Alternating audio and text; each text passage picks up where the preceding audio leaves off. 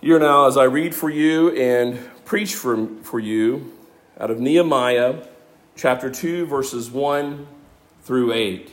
Hear now the word of the Lord. In the month of Nisan, in the 20th year of the king Artaxerxes, when wine was before him, I took up the wine and gave it to the king. Now I had not been sad in his presence. And the king said to me, "Why is your face sad, seeing you are not sick? There is nothing but sadness of heart." This is nothing but sadness of heart. Then I was very much afraid. I said to the king, "Let the king live forever. Why should not my face be sad when the city, the place of my father's graves, lies in ruins and its gates have been destroyed by fire?" Then the king said to me, "What are you requesting?" So I prayed to God of heaven, and I said to the king, "If it pleases the king, and if your servant has found favor in your sight, that you send me to Judah, to the city of my father's graves, that I may rebuild it." And the king said to me, the queen sitting beside him, "How long will you be gone, and when will you return?" So it pleased the king to send me when I had given him a time. And I said to the king, "If it pleases the king, let letters be given to the governors of the province beyond the river, that they may let me pass through until I come to Judah, and a letter to Asaph, the keeper of the king's forest, and that he may give me timber to make beams for the gates of the fortress of the temple, and for the wall of the city, and for the house that I shall occupy." And the king granted me what I asked. For the good hand of my God was upon me. Faith comes from hearing, and hearing the word of Christ. Let us pray. Our Heavenly Father, this book is a book of good news, because it is a book about your good hand. Help us, Father, to respond faithfully with even broken hearts, but hopeful hearts, to the work of your good hand that we see here described in the history written in the book of Nehemiah, but also as we connect to this word, as we see your good hand throughout the ages, and even now, in the time to come. Father, help us to hear your word and respond in faithfulness. By your word and power and spirit, we pray in Jesus' name. Amen. You may be seated.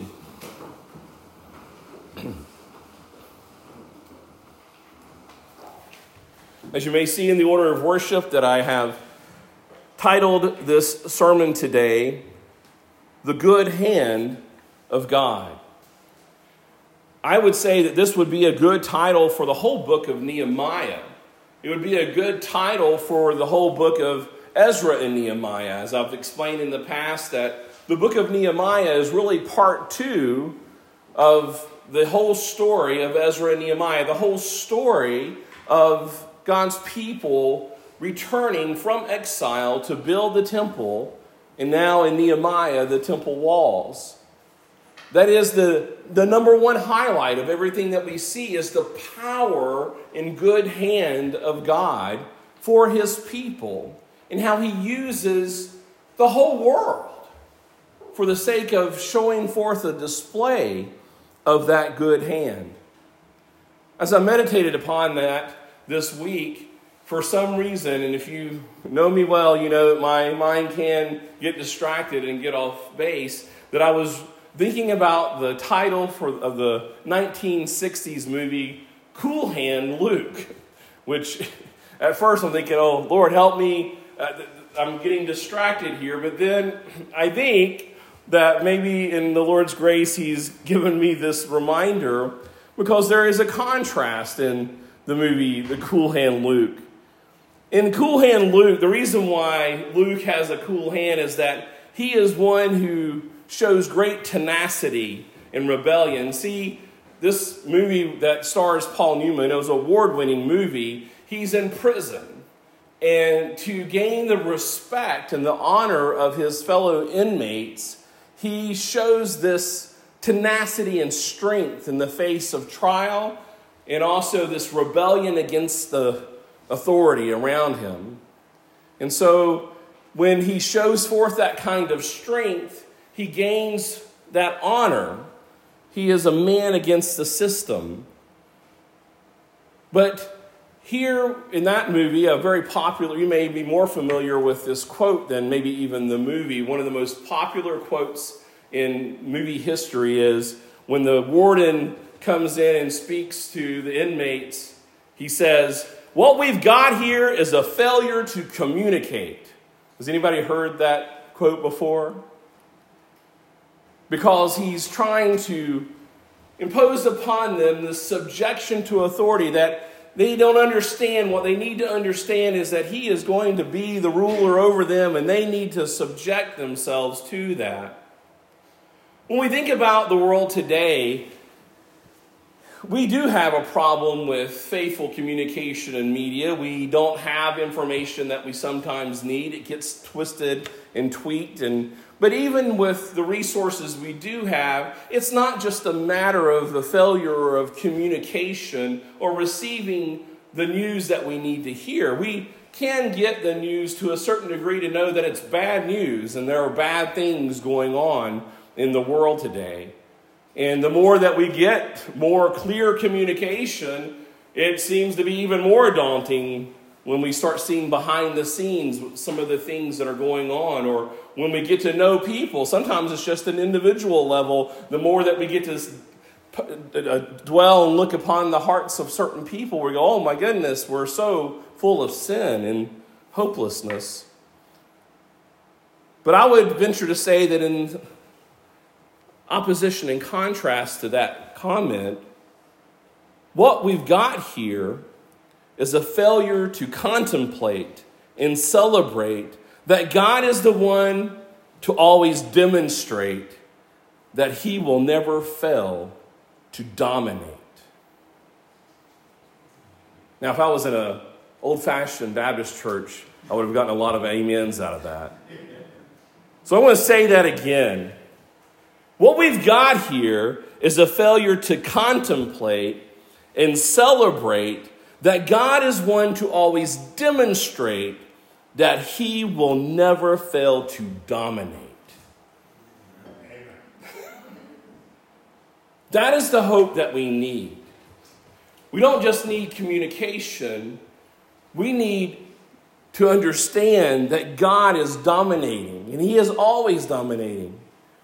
And that here in this story, the whole context of the story of Ezra and Nehemiah, it starts in this backdrop of understanding that God is ruling over the world.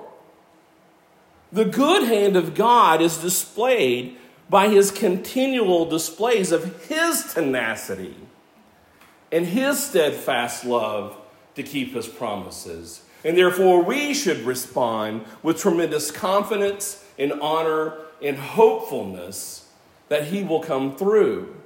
That is the backdrop for Nehemiah. That is even the backdrop for Nehemiah when he is brokenhearted, when he hears about the condition of the temple walls. He is still, though, in the back of his mind, remembering who his God is. See, he remembers the very first part of this book, going back to Ezra chapter 1. Turn over to that. It's very important that we get the right context here so that we can contemplate and celebrate what the Lord is wanting to demonstrate. In Ezra chapter 1, verses 1 through 5, this is what the beginning of this book really, because this again was one book at one time, this is the beginning of this particular sub-story of the great story of God's provision for his people. It says, in the first year of Cyrus, king of Persia, that the word of the Lord by the mouth of Jeremiah might be fulfilled, the Lord stirred up the spirit of Cyrus, king of Persia, so that he made a proclamation throughout all his kingdom, and also putting in writing, "Thus says Cyrus, king of Persia, the Lord, the God of heaven, has given me all the kingdoms of the earth. And he has charged me to build him a house at Jerusalem, which is in Judah. Whoever is among you, all his people, may his God be with him, and let him go to Jerusalem, which is in Judah, and rebuild the house of the Lord, the God of Israel. He is the God who is in Jerusalem. And let each survivor, in whatever place he sojourns, be assisted by the men of his place with silver and gold, with goods and with beasts, besides freewill offerings for the house of God that is in Jerusalem." Then rose up the heads of the fathers' houses of Judah and Benjamin, and the priests and the Levites, everyone whose spirit God had stirred to go up to rebuild the house of the Lord that is in Jerusalem. The very beginning of this story highlights for us this amazing thing.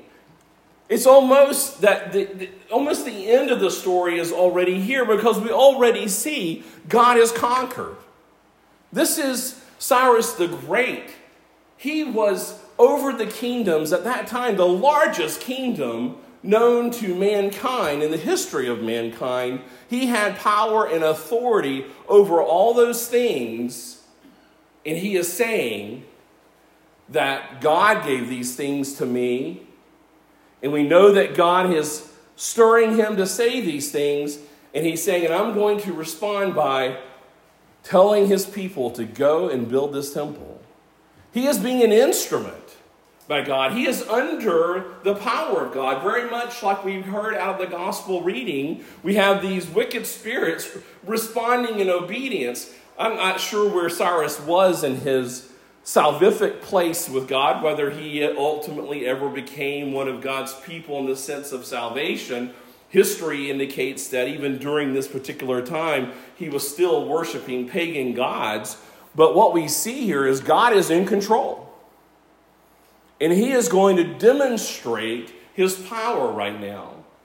Just as he demonstrated his power to God's people by using the wicked pagan rulers to judge his people as a discipline for their sin, he is now going to use pagan leaders to rescue them and to rebuild his temple and to continue to bring forth the furthering of his kingdom and display the power of his might.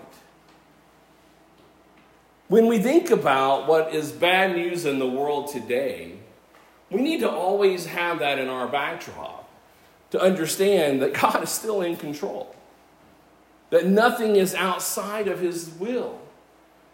And if God can move the most powerful leader in the world to actually be an instrument to lead forth the building of his own temple, there's nothing that our God cannot do. Nehemiah knows this. And this is why when we see his prayer and we see the response of the bad news that he receives of the condition of the temple walls, that he immediately in his prayer in the first chapter of Nehemiah, he is remembering how great God is. He begins his prayer in verse 5 of chapter 1 by remembering that God is great and awesome, keeps his covenant, shows forth his steadfast love. He reminds us in his prayer that God hears and sees his people, remembers his people in verse 8, and that he has this great power and strong hand in verse 10. As he is pleading out to God, he has reason to have hope in God. As he is weeping and fasting and brokenhearted about the condition of the kingdom. This is a perfect and wonderful display for us to understand for ourselves. Here we see Nehemiah, we're reminded in the transition from chapter 1 to chapter 2, that he is the servant of the new king, Artaxerxes. Now, I'm not going to try to lay out a chronological connection to all these leaders that are in this story, because people have been trying to do that for years. You have Cyrus and Darius, and you have Artaxerxes I and Artaxerxes II, and how they all fit into the whole story and how it's laid out in Ezra and Nehemiah. I can't get my head wrapped around it. But the thing that we can see very clearly in what God is showing us in his word is that these world leaders, and we can say world leaders because the known world at that time, these powerful leaders are all under the power and instrumentation of God and use of God. And here we have Nehemiah, who is a cupbearer servant of the king, a trusted servant of the king, and he is serving King Artaxerxes, and he's brokenhearted. We just saw the prayer that he was praying, and we see that this is, based upon what I can gather, when we heard his prayer in chapter 1, it was around sometime in the fall, and here we are going into spring, and he is still heavy-hearted about the situation that he had heard about the gates of Jerusalem, and it's weighing him down, and he's bringing forth the wine during a particular celebration, and the king says to him, "Why is your face sad, seeing you are not sick? This is nothing but sadness of heart." Here the king perceives, he's very perceptive, because in that particular culture, there was this particular response that people were to have, that you had to have this positive appearance about yourself, that it was insulting to look sad. You couldn't have a grievous look upon your face. It's not, for us, we think about it, well, we're free. If we're grumpy, we don't care. We're just going to be grumpy. We kind of hope everybody sees that we're grumpy. That's how confident we are. We're just like, what? I don't care what other people think. I'm not in a good mood. I'm going to act like I'm in a bad mood. But in this particular culture, especially standing before the king in the position that he was in, it was not a good thing for him to have this countenance before the king. It could be even read as a sign of disrespect.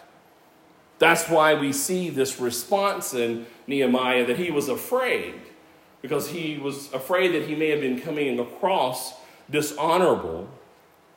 But we begin to see this interaction. He asked these questions, and the first question he asked is why, but we see here that there's this interchange between the two of them. One is, why is your face sad? And then after he explains why he is sad, the next question ends up being, what are you requesting? Why are you telling me this? And we know that he's doing something a little unusual here, because he went from being afraid to being bold, and that transition was due to a prayer that he had before God. But then in the last question was, when will you return? How long will this take, and when will you return? I want us to think about those three particular questions as the 3 points of my sermon today. The why, and the what, and the when. As we look at this interchange, I want us to learn from Nehemiah, very much like I did in the last sermon. As we learn from his prayer, I want us to learn from Nehemiah. Nehemiah is considered throughout Christian history to be an exemplary example of leadership and of faithfulness in how he handled this situation. And so we can learn from his posture in his prayer, but we can also learn from his posture in this exchange with King Artaxerxes. So why, what, and when? So let's look at this why. We saw in the prayer that Nehemiah prayed in chapter 1 that he was heartbroken when he heard of the destruction of the temple's walls. They've begun the temple rebuild, but they have not yet brought it fully to completion. Now, again, chronologically, these things can be all kind of scrambled up. So if you go, well, no, I've read somewhere that it actually was happening before, or somewhere in the middle, it's kind of confusing for me. Even though you've got some dates and leaders' names here, I still haven't got the chronological element figured out. And I don't know if it matters too much. But we know that he was upset because not only is there a problem for his people, the people of God, but the glory of God seems to be in a bad shape, though God's glory never really is. But the honor of the Lord is also provoking him to be in this place of sadness. Now we can say, well, how can we, if God is in control, if he is all-powerful and great, is it wrong for us to be sad? Is it wrong for us to be downtrodden? And I would say no. I think the Scripture gives us both of those things to hold on to. The whole book of the Psalms are full of those interactions of understanding how great God is, and also at the same time having heartbrokenness and sadness. They can be interwoven.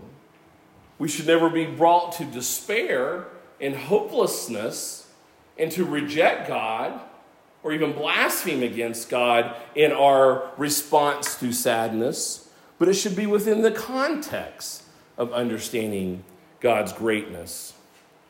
You see this a lot in this particular story. You see this a lot throughout Scripture. Going back to Ezra, we see in chapter 3 that after Cyrus had made the proclamation to rebuild the temple, eventually it got to the point they did a lot of census and taking numbers of who all was going to be involved in this. You see that in chapter 2. And in chapter 3, as they began to do the work, the very first thing they do is, before they lay down the first foundation stone, is that they begin to do sacrifices and worship God, recognizing their need of salvation from sin.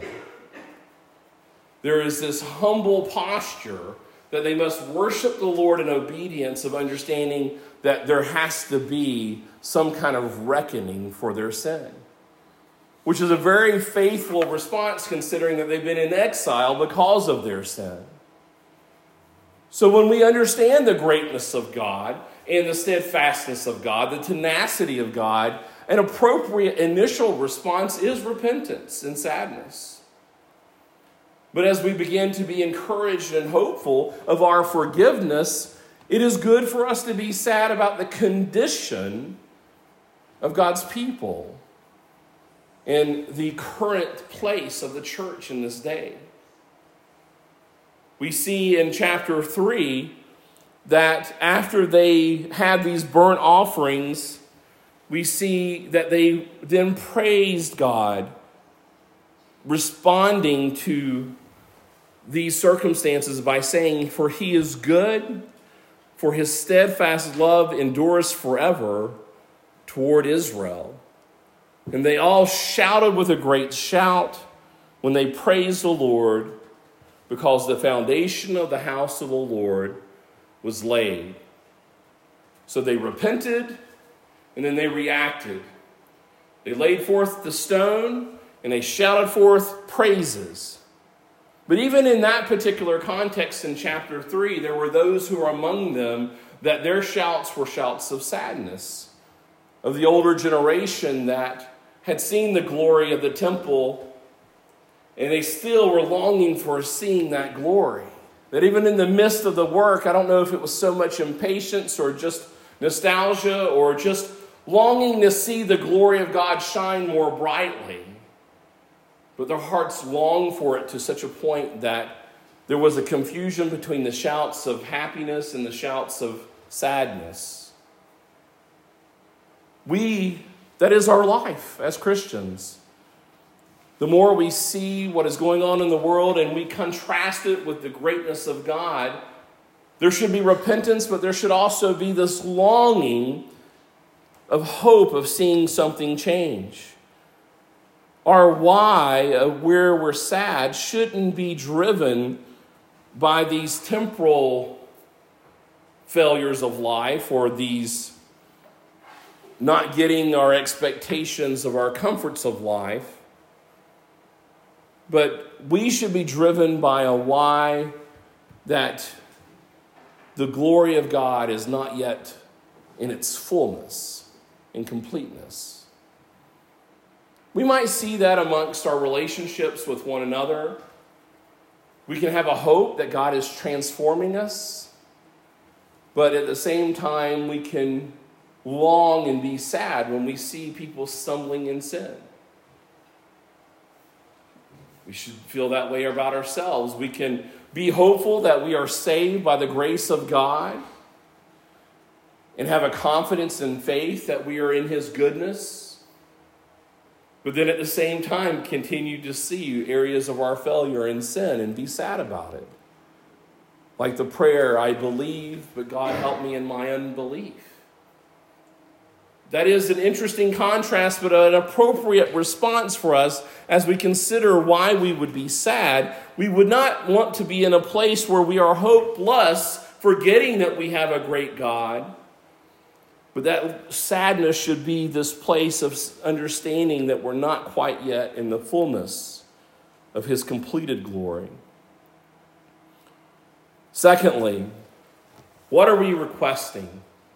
If we have this faithful understanding of God's greatness, and we have this faithful understanding that we're in the already but not yet, that we're still in this journey, what are we going to request? Here we see Nehemiah.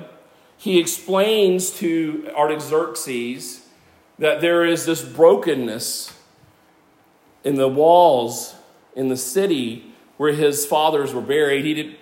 I don't know how much Artaxerxes understood and how much he was getting involved in. And there's a good reason to believe that maybe Artaxerxes knew a whole lot about what God had done before the kings before him. But regardless, we have this situation where he's explaining the circumstances, and the king can realize that here we have one with much boldness, that he's talking about things that are not particularly pertaining to my immediate kingdom here. What are you asking me for? There's a boldness all of a sudden from Nehemiah. And he tells them, if it pleases the king, and if your servant, if I have found favor in your sight, send me to Judah, to the city of my father's graves, that I may rebuild it. He is asking his master to let him go and do this work, to approve it, to not only just to approve it, but that it would be pleasing to him, that he would go and do this work.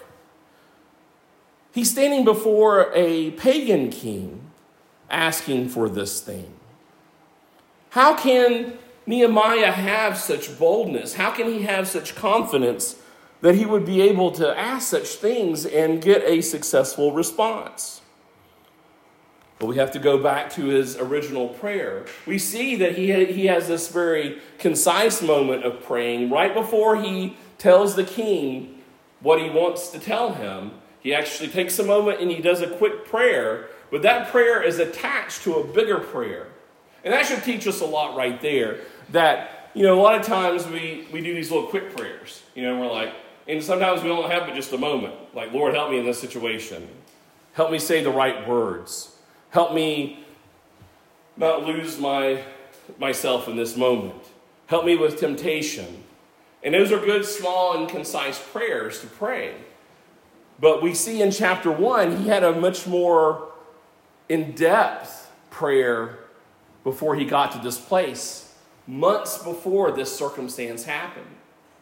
We see in chapter 1 that he was praying and meditating and contemplating about God demonstrating his greatness in the world. And he had the audacity because of that, knowing that God is going to keep his steadfastness, to actually pray that he would have success in being able to help be a part of the remedy of the condition of the temple walls. This is something that started months in advance.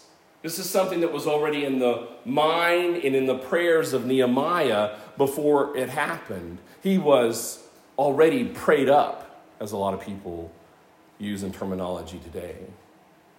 We need to learn from Nehemiah to be prayed up ahead of time, to be contemplating the theology of God in him keeping his promises so that our prayers may be aligned with God's will and not just our wills. Let us not have a narrow perspective of like, oh, he just did this little prayer and I was good to go. No, he had been meditating and contemplating for some time on this potential of him doing this. He probably had no insight, maybe, that when this time would come, but the time came and he responded based upon those prayers. So he had success. That what he prayed in chapter 1, verse 11, he was going to be able to be a mercy witness to the world. So what are you requesting? First of all, going back, why do you do what you do? What drives you? What is your passion? What is the passion of your prayers that drives you to both celebrate and to weep? And then secondly, what are you asking for? What are you requesting from God to do with that? As you meditate upon his greatness in our weakness, what are you requesting from God to do about it? And are those things in line with what he has promised and proclaimed? But then lastly, there is a question of action. In verse 6 it says, "And the king said to me," the queen sitting beside him, "How long will you be gone, and when will you return?" I don't know if that's how he answered the question. It sounds like it might have been. He's like, "Will you let me do this? Will it please you to let me do this?" And he's like, "When are you going to get back?" What a cool answer. That it's time for action.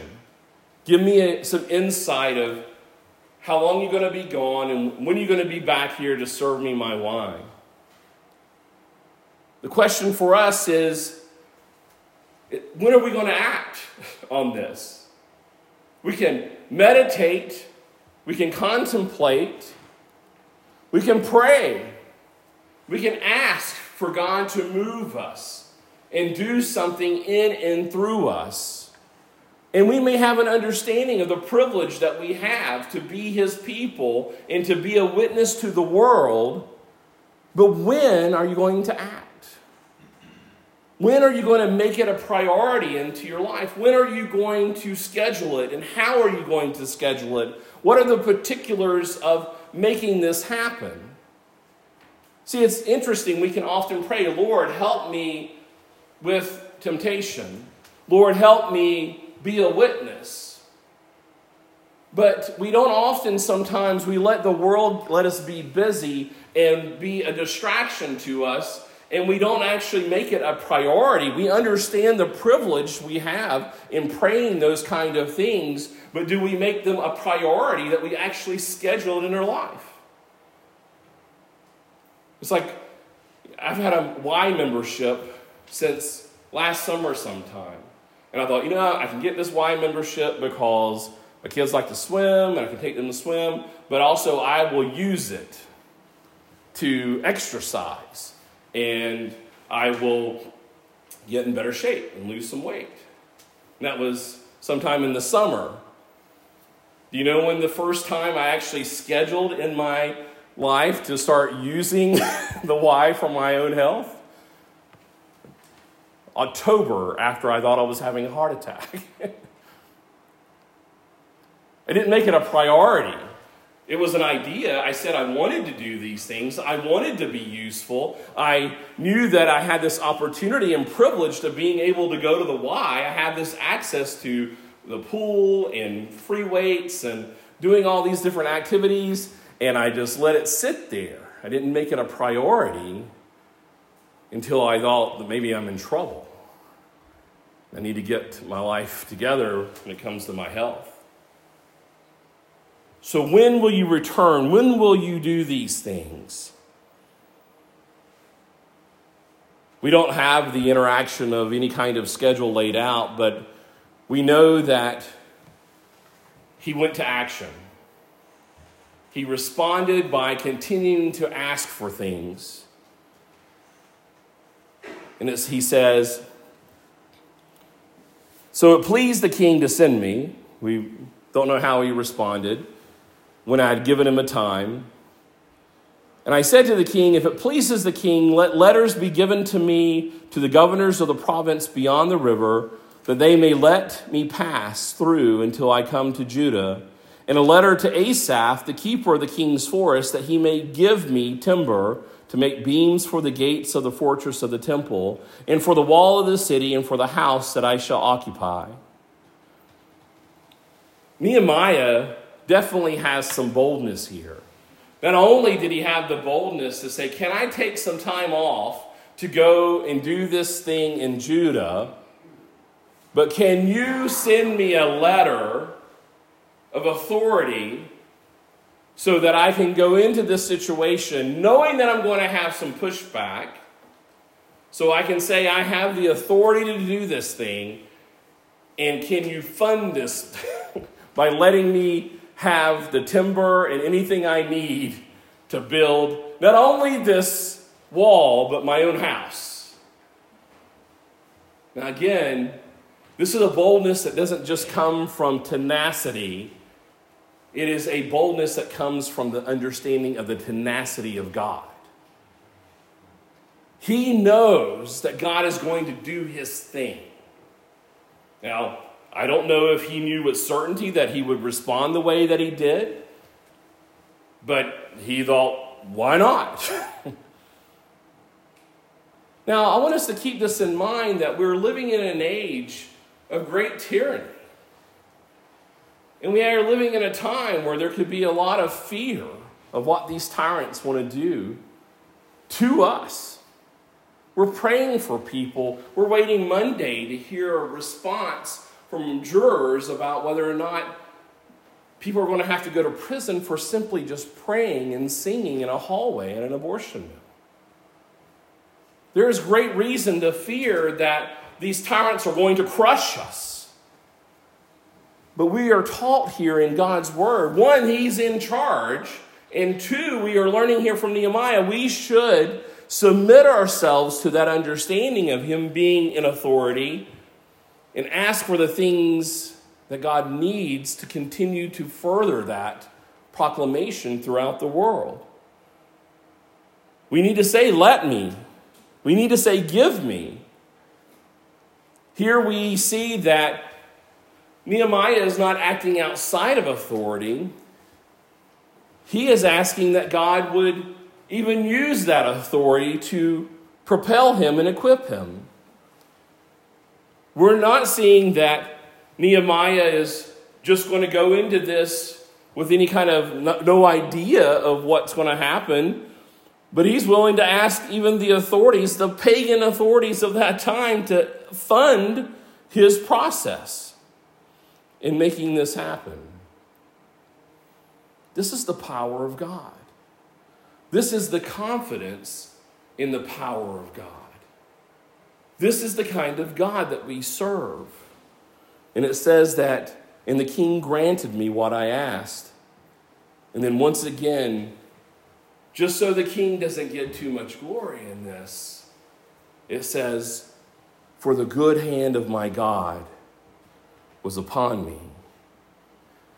We are reminded once again that this is all God. This is the good hand of God. Now let us not forget that it was the strong hand of God that put them in exile. It was the strong hand of God that brought about the destruction of the temple. We can have hope in both of those circumstances. We can have a hope in the midst of all of those circumstances. We can have moments when we see things are going well, give God the glory. And when things are not going well, give God the glory. And trust that his hand is still at work.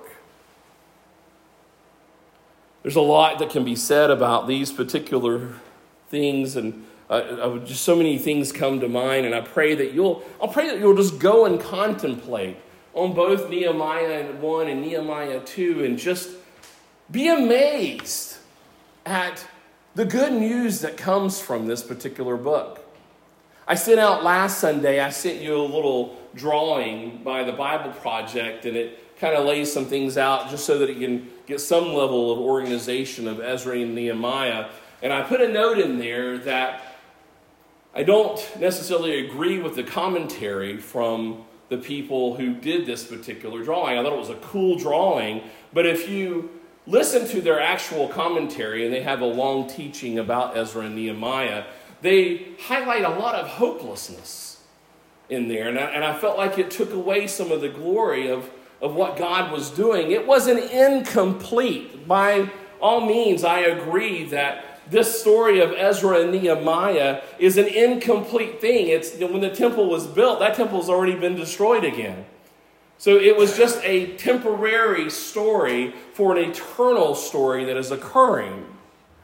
But it is definitely, and I want to encourage you, it is definitely a good news story. Because the good news is coming from the tenacity of God. Yes, there's some faltering here and there in both Ezra and Nehemiah of mankind. And it does highlight for us on how we need even a better Savior, a true Savior, Jesus Christ. But it is tremendously good news. And I hope you can be encouraged by that. But I do kind of agree with them on the one part, is that it's an incomplete component. That there is still a missing piece, which is an ultimate Messiah for an ultimate kingdom in an ultimate temple of his people.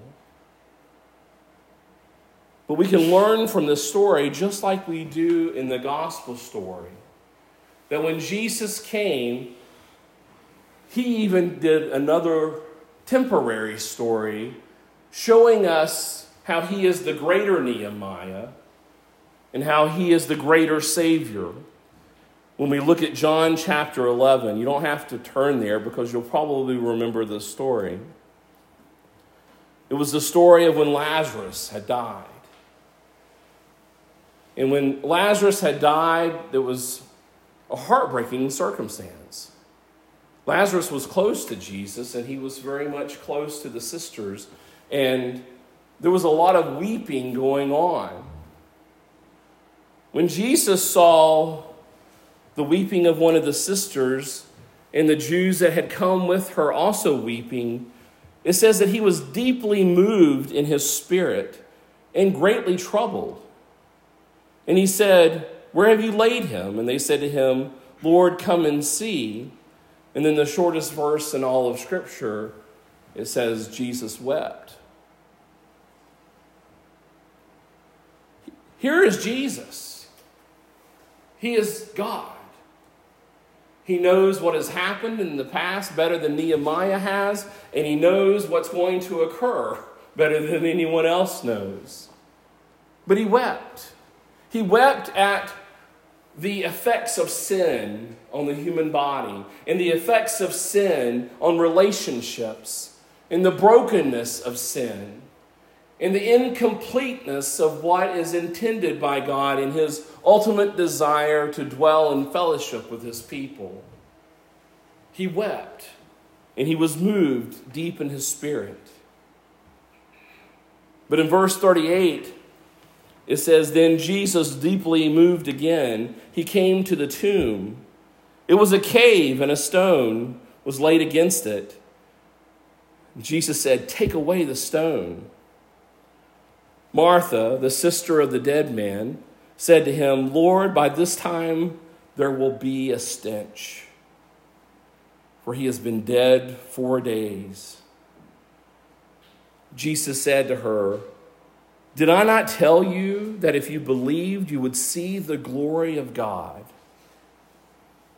So they took away the stone, and Jesus lifted up his eyes and said, 'Father, I thank you that you have heard me. I knew that you always hear me. But I said this on the account of the people standing around, that they may believe that you sent me.'" These are temporary stories of the greatness of God. We know that Lazarus comes out of the tomb. We know that he is resurrected, not for the purpose of just his eternal resurrection, but for a display, even a temporary display, of the power of God in the good news of the ultimate resurrection of his people. As we continue to go through the book of Nehemiah, may you observe these stories. May you also weep and maybe even fast and pray as you consider your own brokenness, as you consider the brokenness of other family members, as you consider the brokenness and the incompleteness and the weakness of the church, as you pray and are heartbroken for our nation and for our world. Remember that what is occurring in the here and the now is for the ultimate display of God's mighty, dominant power over all things. Pray in this way, weep in this way, fast in this way with all confidence, even more now that we know who our Messiah is, and that our King of Kings reigns truly at the right hand, and that all things have been placed at his feet, and he will continue to dominate over us, over his church, and over this world. Let it be, and let us pray.